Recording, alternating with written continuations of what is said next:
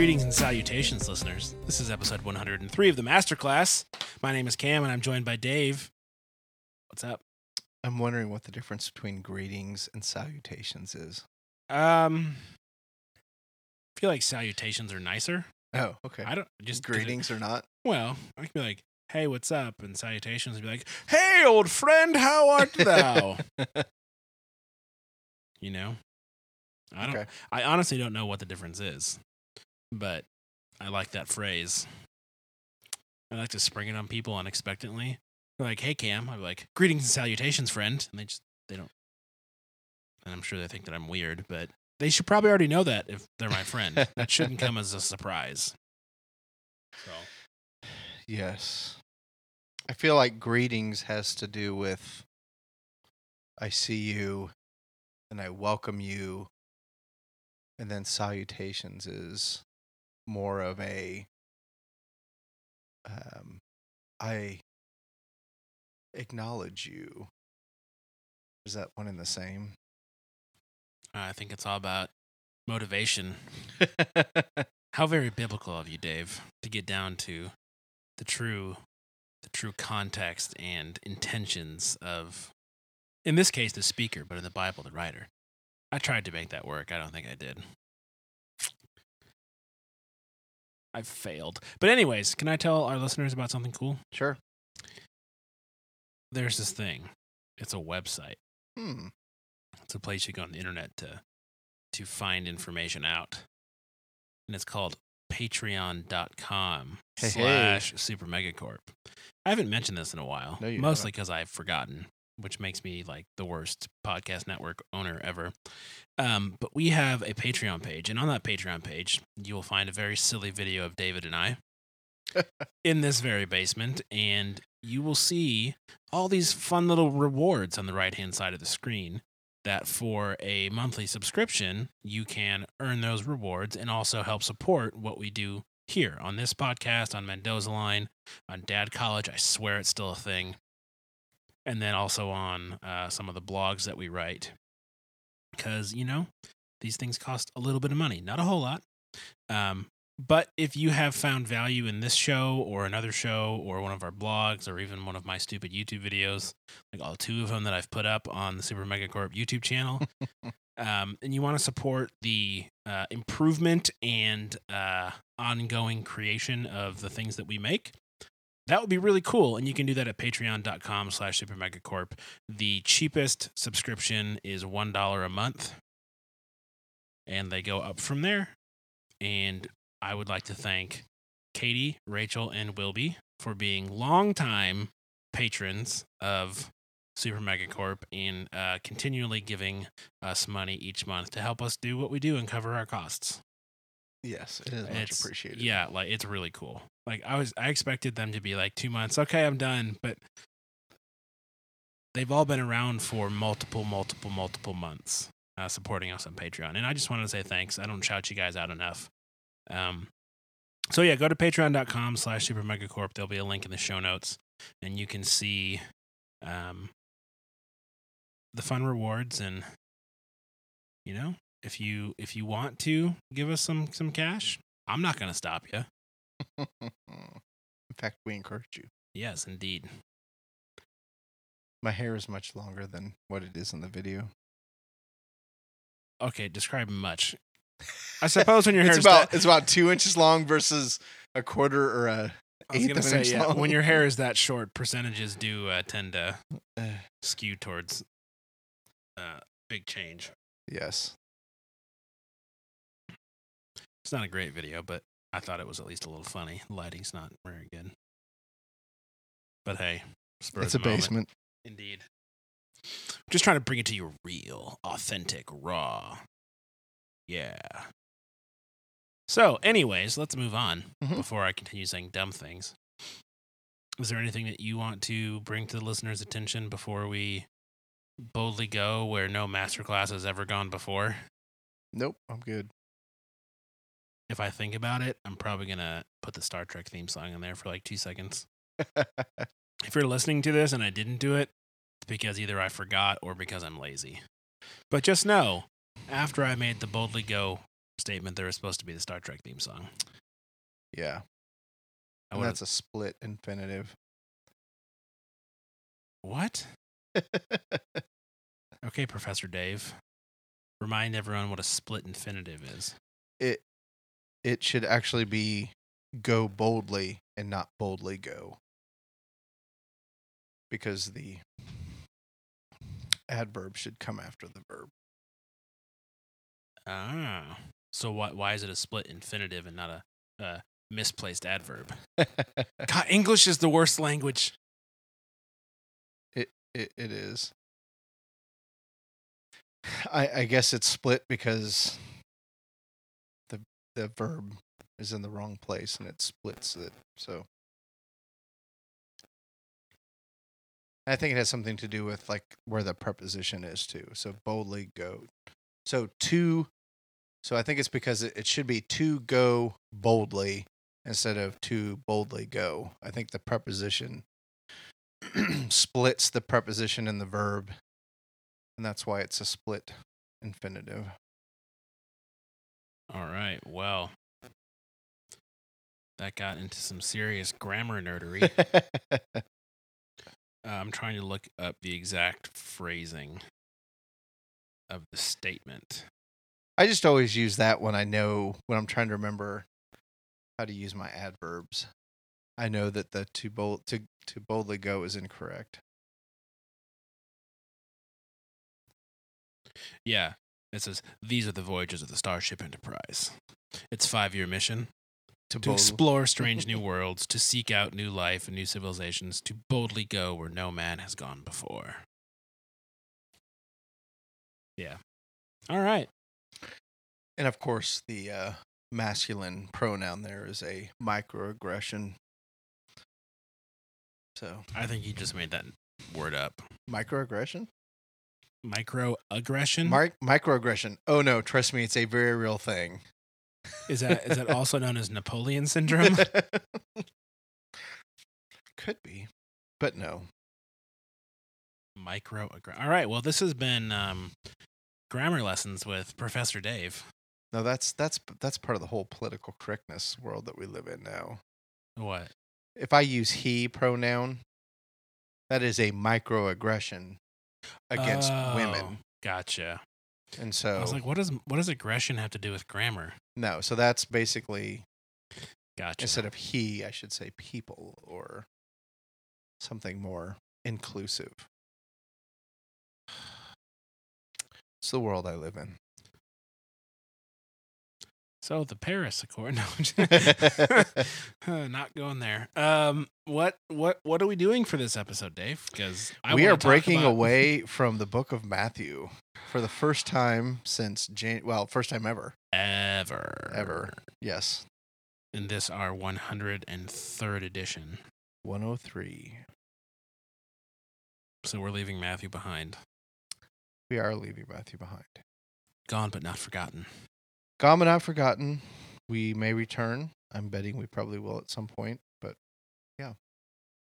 So where are we heading? What new land are we going to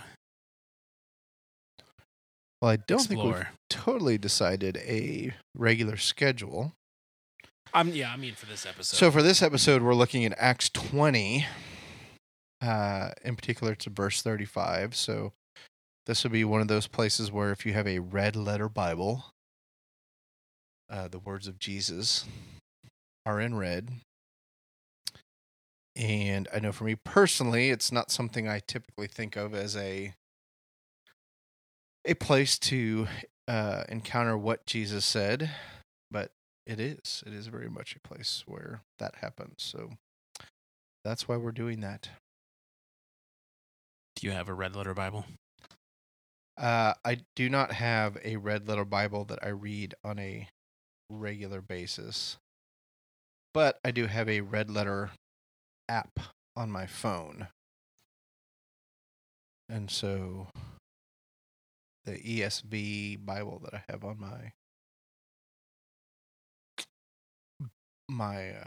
my phone does put in red letters. Wow. Looks pretty rad against your black background. I do like the black background, yeah. Yeah, I like the black background. Because I do occasionally wake up in the middle of the night and I will reach over and pick up my phone and read a verse or two from the Bible. And if you have the black background, it's easier to read. Yeah, it doesn't melt your eyeballs at like 3 in the morning. Doesn't annoy the wife. But I don't have my readers, so it's at full arm length away from me as I lay in bed. All right, you wanna do the honors? Sure. So wasn't quite sure how far back I was gonna go on this. I'm gonna start verse 29. So Acts 20:29, and this is Paul getting ready to go to Jerusalem. He is saying goodbye to those folks that are near and dear to him, and these are kind of his, well, they are his parting words before he gets on the ship to leave. So 29. I know that after my departure, fierce wolves will come in among you, not sparing the flock. And from among your own selves will arise men speaking twisted things to draw away the disciples after them. Therefore, be alert, remembering for 3 years I did not cease, night or day, to admonish everyone with tears. And now I commend you to God and to the word of his grace, which is able to build you up and give you the inheritance among you all, those who are sanctified. I coveted no one's silver or gold or apparel. You yourselves know that these hands ministered my necessities to those who were with me. In all things I have shown you that by working hard in this way we must help the weak and remember the words of the Lord Jesus Christ, how he himself said, it is more blessed to give than to receive. And now when he said these things, he knelt down and prayed with them all. And there was much weeping on the part of all. They embraced Paul and kissed him, being sorrowful most of all because of the words he had spoken, that they would not see his face again. And they accompanied him to the ship. All right, thank you, sir. You're welcome. So, where do you want to start? This was your suggestion, so I'm going to let you steer for a bit. Well, first of all, I will just say that I ran across this because of and this is something that we should probably put in the show notes because I think it's on Vimeo. Or what is that what it's called? Vimeo? Vimeo, yes. Vimeo. Vimeo. Is Garrison Keillor. Okay. Tim Keller. I don't know where Garrison Keillor came from. Lake Wobegon. Yes.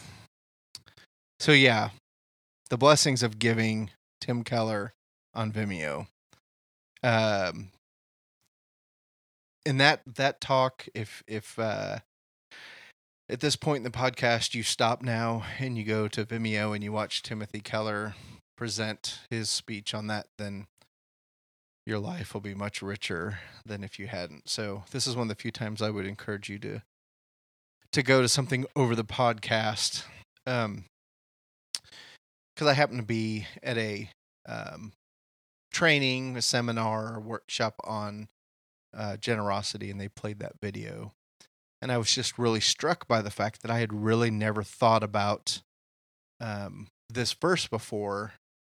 And first and foremost, this is nowhere else in the Bible. This is not in the gospel. So the whole, it's better to give than to receive, clearly is something that is on Paul's heart, something that he has heard Jesus say, and that while it's not in the gospel, it is something that Paul, in this moment of, I'm leaving you, you're probably never going to see me again, I'm heading out, and, you know, Paul's got a pretty hefty reputation at this point, and so as he's sharing with the disciples and the followers of Christ in the early church, this to him was what he felt like was the most important thing to share with the people who were there, although it was not something that was reported in the gospel. And if you had asked me before reading this verse and seeing the Timothy Keller video and all that, is the phrase, it's better to give than receive in the Bible, I would have said no. I would have said this is kind of up there with the Lord helps those who help themselves, or And cleanliness is next to godliness. just things that kind of get put into Scripture that aren't. But this is truly one of those things where when we say it is better to give than to receive, this is Paul quoting Jesus. It's something that Jesus said, and it's clearly something that is incredibly important to Paul for this to be part of what he decides to say as his parting words. The other thing that stands out to me, and I may be a little bit controversial in this, I, as somebody who used to get paid to be a professional Christian, i.e., I was in full-time ministry and on a church staff, have often wrestled with the whole concept of getting paid to do ministry. Now, don't get me wrong. I certainly think that there is a place for that, and it is appropriate for people to get paid to be a pastor and to do those jobs.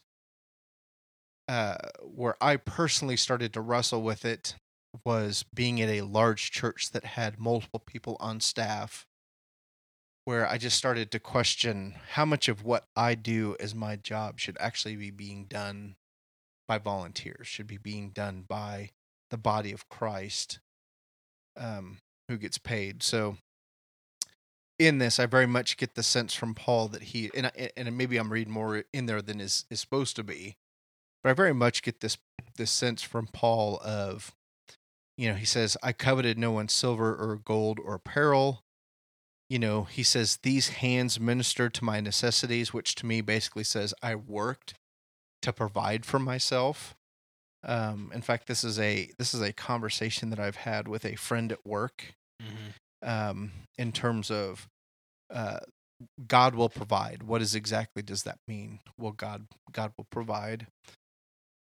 And to be candid, this was something I haven't shared on here before, but my daughter was recently engaged to be married, and she is no longer going to do that.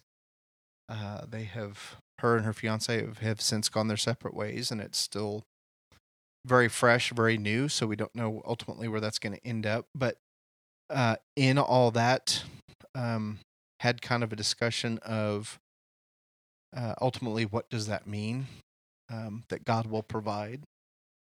And I think even in all that, there are those of us who are called to give to ministries, to give to missionaries, to give to pastors, to give to churches, to help them do their work. So, I don't know that I have a particular answer in all this, but this verse for me was a very timely verse in terms of meaning.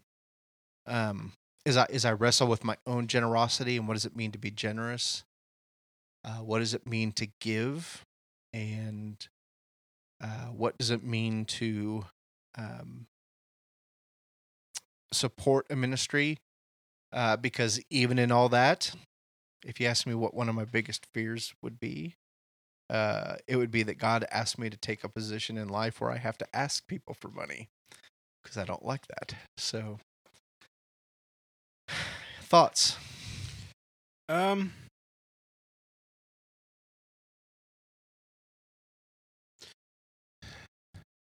Yeah, the idea of God providing and what that actually means is, I think, of more interest to me.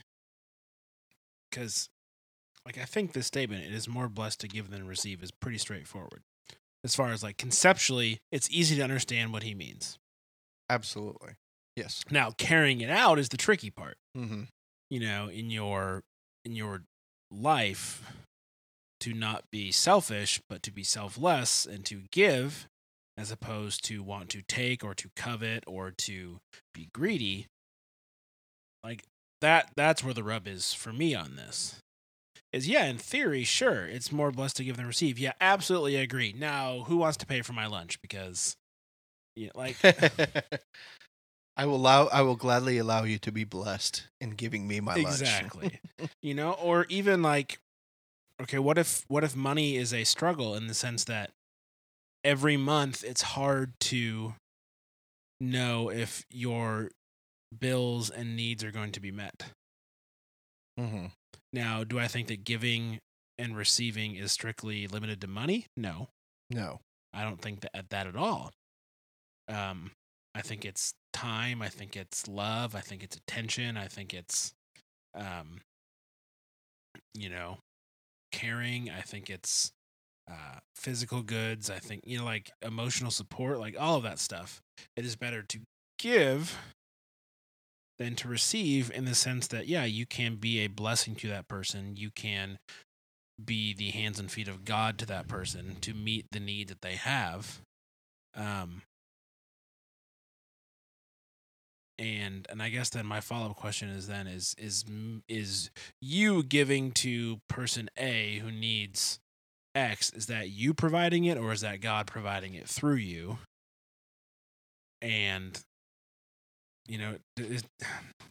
what was I talking? I had a conversation with my dad a while ago about something, and like it was when the lotto was like, like last year, it was like over $500 million. It was just stupid large.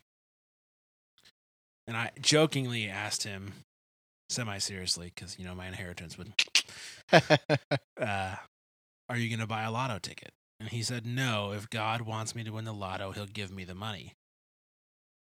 And I was just like, time out, rewind, terrible theology. You have to buy a ticket to get, if God wants you to win, you still got to buy the ticket. Because He's not just going to manifest a ticket that wasn't purchased and rig the entire computer system. He's not a crook.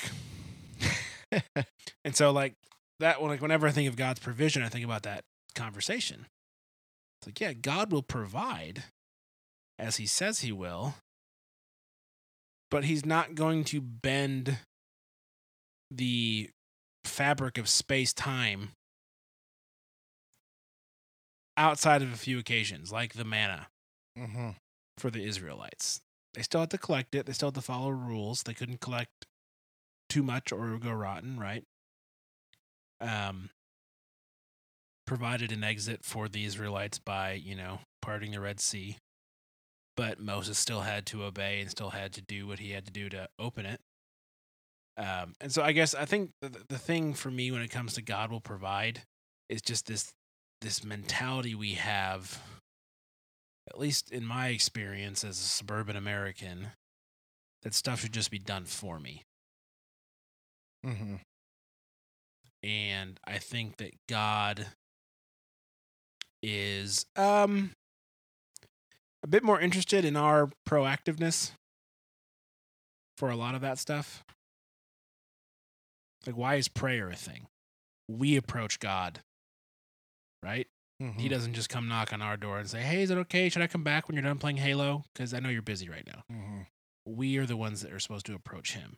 We are the ones that are supposed to bring our concerns, our desires to Him, not the other way around. Yeah, and I would even say that the scripture tells us that, let's say God is busy playing Halo.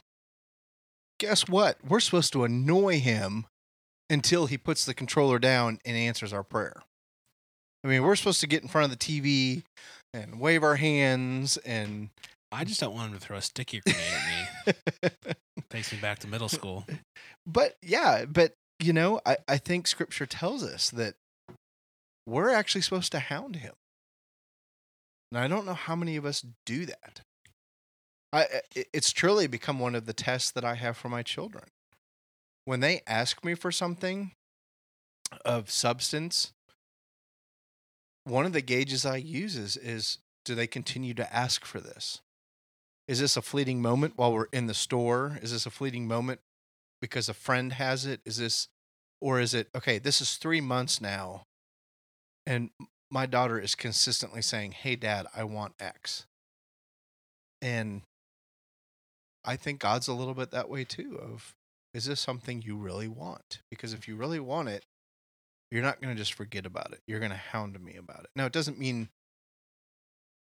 there's multiple things that go into that, and maybe is a whole different discussion, but I think one of the factors in God answering prayer is how important is it to us in terms of how consistently do we ask. And when I say ask, I mean go to prayer and ask him to answer that prayer. Yeah, that's a whole can of worms right there. To use not the most accurate statement, but I think the point is made. It just as far as like how important prayer has become or not become, depending on your church tradition and where you grew up, and what prayer is supposed to be about. And I don't know. I think we're in danger of getting away from, because I know I kind of want to run with that, but I don't think that's necessarily what where we're at. What this passage is about. Okay. So I want to respect, Sounds good. I don't want our first episode outside of Matthew to be a total derailment of what's going on. So, all right, it's more blessed to give than to receive. I think, as we said before, we both kind of agree. Duh. Mm-hmm. So I guess my question to you, off of what I said earlier, is why is it so easy to say, yeah, that makes sense, but then also so easy to ignore it in our lives? I think one of the first reasons is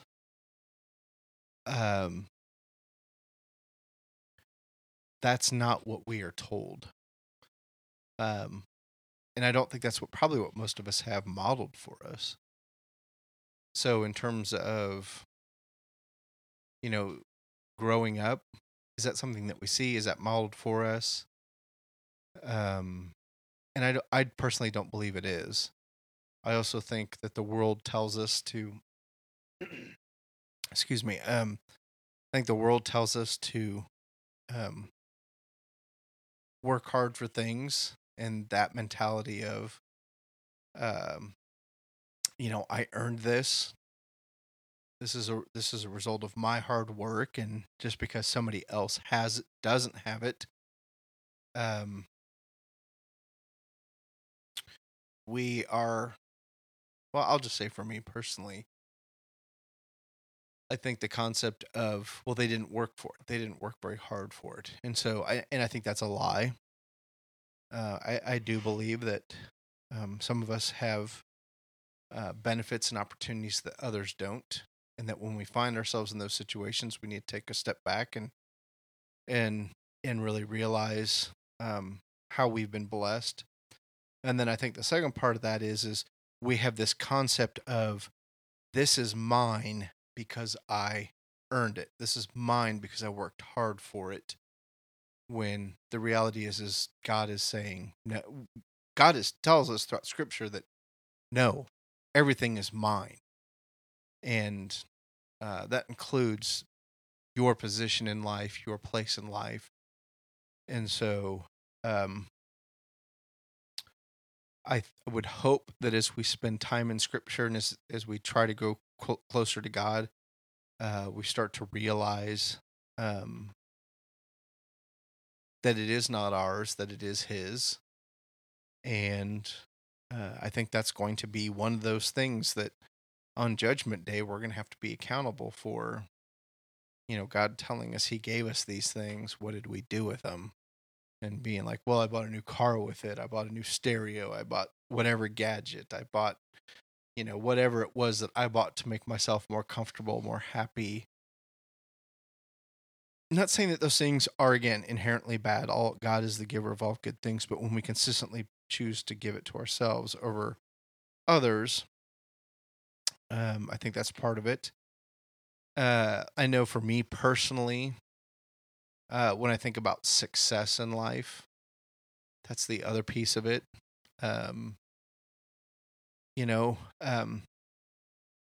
I think it's okay that my wife and I are in the house, our family's in the house that we're in. But when we were discussing why we chose this house and why we are where we are, there is an element of, well, we just did it because that's what you're supposed to do. Well, we're making X amount of money. We can afford it. So go buy the bigger house, you know? And it's just sort of like, now that we're here, I don't want to sound like we're ungrateful or that we're miserable, but it's just sort of like, yeah, this really is not necessary. We don't need such a big house. It's nice. Thank you. So, you know, little things like that. So better to give than to receive. Coming from a 21st century perspective, in America, I think one of the simple answers is that's what we are taught. That's what we see modeled for us, whether that be within the home and our family of origin or whether that's just the world in general. I think the second piece of that is I think it's part of fallen sinful nature to want things. You know, I think of Old Testament battles where God gives victory to a certain group, and then they go and they pillage the spoils of victory. To the victor goes the spoils. Thank you. Yes. And again, I don't think there's anything inherently evil in that or wrong in that, but there's specific times from the Bible where God's like, don't do that. And they still do it. And then they hide it. And then they get killed. Yeah. So I think there's an element of it's just our human nature to want those things. I think that's fair. I had a really good point that I wanted to discuss, but now I've got to the victor go the spoils stuck in my head. I was thinking while you were talking, you know, about giving versus receiving. And I was really hoping, as I said that, it was going to come back to me. So bear with me for just a moment. I figured it out, Dave. Okay. It only took me a little bit. So one of the thoughts that I have that I try and like justify my non-giving nature with is, well, when I have more, I will readily give more because I'll have more to give. You know, so if money's really, really tight, which it is right now, I don't want to give because I need the money. Right. But in my mind, I'm like, oh, if I ever, you know, make a notable surplus, I'll surely give money away then. You know? Or if I'm like not really emotionally available just because things are happening and I'm, you know, just not ready to, you know, give the emotional availability to my wife or one of my friends who's going through stuff. Oh, but when life settles down for me, I'll gladly have that emotional availability for somebody else to give them the ear or the shoulder they need. And then I realized, like, no, that's not true. Because what you do with a little is what you do with a lot, right? Mm-hmm. And how you are as a person in the tough times is like, that just kind of reflects who you really are. And who you really are doesn't change when you have excess.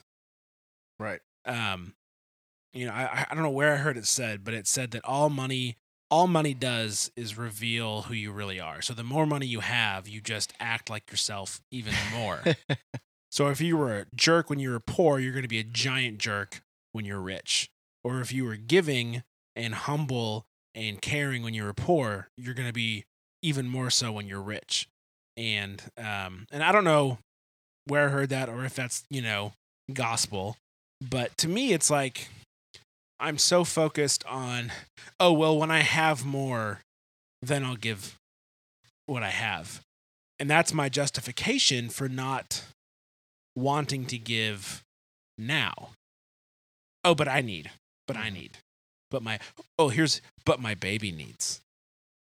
You know, and hiding behind, you know, it's like, do we really need? No, like we have a 3-bedroom house. It's not a huge house, but it's nice. Yeah. Could we live in a smaller house? Yeah. Could we live in an apartment? Absolutely. Would I like living in an apartment better? Probably. Less space means less stuff, no lawn to mow. But it's just, as you were talking, I had that thought, and I was just like, no, that is such a childish way of thinking. To think that I'm all of a sudden going to change my behavior and my outlook on life and where I place value just simply because life is easier in whatever category we're talking about. There's excess, there's less stress, like whether it's money or time or emotional availability or, whatever it is that someone wants me to give them. Or I feel like I should give to someone because they're in need, but I haven't even asked, but I'm just like, nope, can't do it. Don't have the margin. It's like that's not a symptom of a lack of stuff. That's a symptom of my sinful nature that clearly is still an issue for me. Because guess what? Before we had a baby and we had a lot of margin, guess what I didn't do? Give money away. I was super stingy with it. Because I wanted a new camera lens or, And so, I know this, as a fact in my life. When there was margin, when there was padding, when there was... There's two design terms, sorry. That's my day job coming through. When we had excess money and we could spend, that excess money and still have money to fall on, I wasn't giving it away. I was being really stingy with it. And that, to me, is just a clear sign that the issue is me and not the, budget or the number in my account. It has nothing to do with that. It has everything to do with me. So that's no fun. No. So, a couple of different things that have come to my mind. We can put this in the show notes as well. If you are so inclined and curious about your level of wealth. Oh, I know where you're going. The global rich list. Have we talked about that already? It's been a long, long time, but we'll put it in the show notes for sure. So, if you are inclined to kind of go, where am I in the whole scheme of things? Go to global, GLOBAL, rich list, RICHLIST.com. So global rich list, all one word.com. And you can enter in how much it is that you make. And then it'll let you know where you fall on the rich list. And on my salary alone, not including my wife's, I am in the top 0.09% richest people in the world by income. Top 0.9? 0.09. 0.09%. Yeah, just your income? Just mine without my wife. Dang. So, yes. And trust me, it's one of those deals where if you go do this, you'll be surprised at how little in terms of American income you need to make to be in that. And then what number are you that makes you the richest person on earth by income? Well, I'll tell you this, that if you include me and my wife's income, it goes up. We are the 2,636,000 richest person. All right. Wow. And good for you. Let's say, which we are not. So let's say you're a millionaire. Well, you make $1 million a year. You have $1 million a year. You're in 1 million would make you 578,000. And we're talking about, are we at 7 billion people in the world now? Between 6 and 7? Global, we're getting really close to 7 if we haven't crossed it yet. So then it gives you little things like the average laborer in Ghana makes 7.5 billion. 7.5. So we're over 7 billion. Oh my gosh. So 500,000 is a drop in the bucket when you're talking about 7.5 billion. I just don't think we ever quite comprehend just how many a billion really is. But the average laborer in Ghana makes 8 cents an hour. And they'll give you some of those little Millionaire makes $520.83 per hour. yeah. I gotta start charging more, man. Yeah. Yeah, Indonesia, the average laborer makes 39 cents in the same time. Yeah. And there's like this little statistic. Thirsty, it'll only take you a few seconds to earn enough for a refreshing can of cola. If the average laborer in Ghana fancies one, they'll have to work around 7 hours for it. So the little things like that of just, again, this is about just putting things in perspective. So then the second piece in all this, I have a friend at work who I would say he is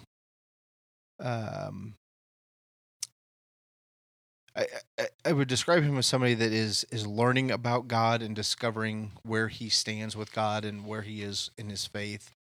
And as we were talking about the whole concept of, God will provide, he very genuinely said, well, doesn't like God provide mean like he gave me 2 good legs and 2 good arms and a brain that works? Does that not God providing for me? And I said, yes, very much so. And I know we've already covered it, and we've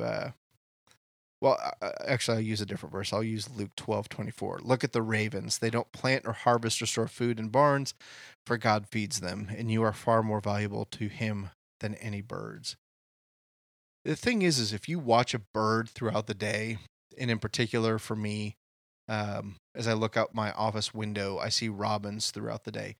They just seem like they are constantly doing something. It seems like they're looking for food, or they're building a nest, or it's not like they're just sitting around looking at the sky with their mouth open. Yeah, they got no Netflix to watch, so they got to do something. Yeah, so they're busy all day. There's times for binge watching. Not every day, but there are times for binge watching things on. But as I look at birds in the scriptures that refers to birds, and there's quite a few of them actually, they're not sitting around doing nothing. They are very much kind of working hard throughout the day. Now, don't get me wrong. If God is calling you to be a missionary, or God is calling you to do something where you raise support, so be it. I definitely think there is a place for that. Well, and I think that could be a way of God providing for those people. Absolutely. Like, I don't think God providing is a homogenous phrase. Like, if you look at God's character and God's activity and God's creation, nothing is the same, right? Like, we could have bird and we could have dog, but instead we have birds and dogs. Mm-hmm. Different species, different colors, different sizes. Some birds that don't even fly. They got goofy long necks and and they run faster than snot, and they taste really good. Speaking of ostriches, of course. Birds that swim, like penguins. I was going to say, I thought you were eating penguins. They don't have goofy long necks and goofy long legs. No, they don't. But my point is, if God, in my estimation, clearly loves diversity in the things that he's created, why would his provision be homogenous, right? Mm-hmm. Why would he not provide differently for the different needs of his different people? Absolutely. Seems to make sense to me. Yep. And yeah, scripture is full of times where God does provide. I would argue that there's an element of obedience on the part of the person allowing God to provide, and not just waiting for him to do something. Even in the manna that we referred to earlier, which is, I believe, in Exodus. I'm not exactly sure what chapter. I'm guessing one of the later ones, but I think that's a safe bet. Their shoes didn't wear out, their clothes didn't wear out, but there was very much a context for that. There was something going on where that's what they were called to be. And for me personally, I just feel like I've experienced some times where I feel like people are looking for that experience for the experience sake, and not so much because that is what God has called them to do. And I personally believe that we have an obligation to do those things, and that, saving for retirement is appropriate. Planning for our future is appropriate. I don't remember what book it is, but I know Francis Chan is one of those people that he shares. I really don't remember what book it is, unless you might remember, but cashed out his retirement plan, and literally gave away everything he possibly had to allow God to provide for him and his family. And that's terrifying. It is terrifying.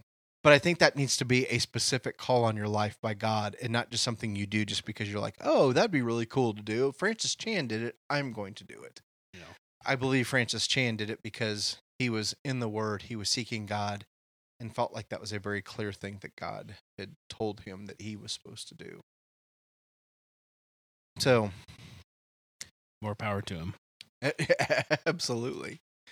And I would even say that as you look through Scripture, the idea of working hard and saving and providing for your family is probably the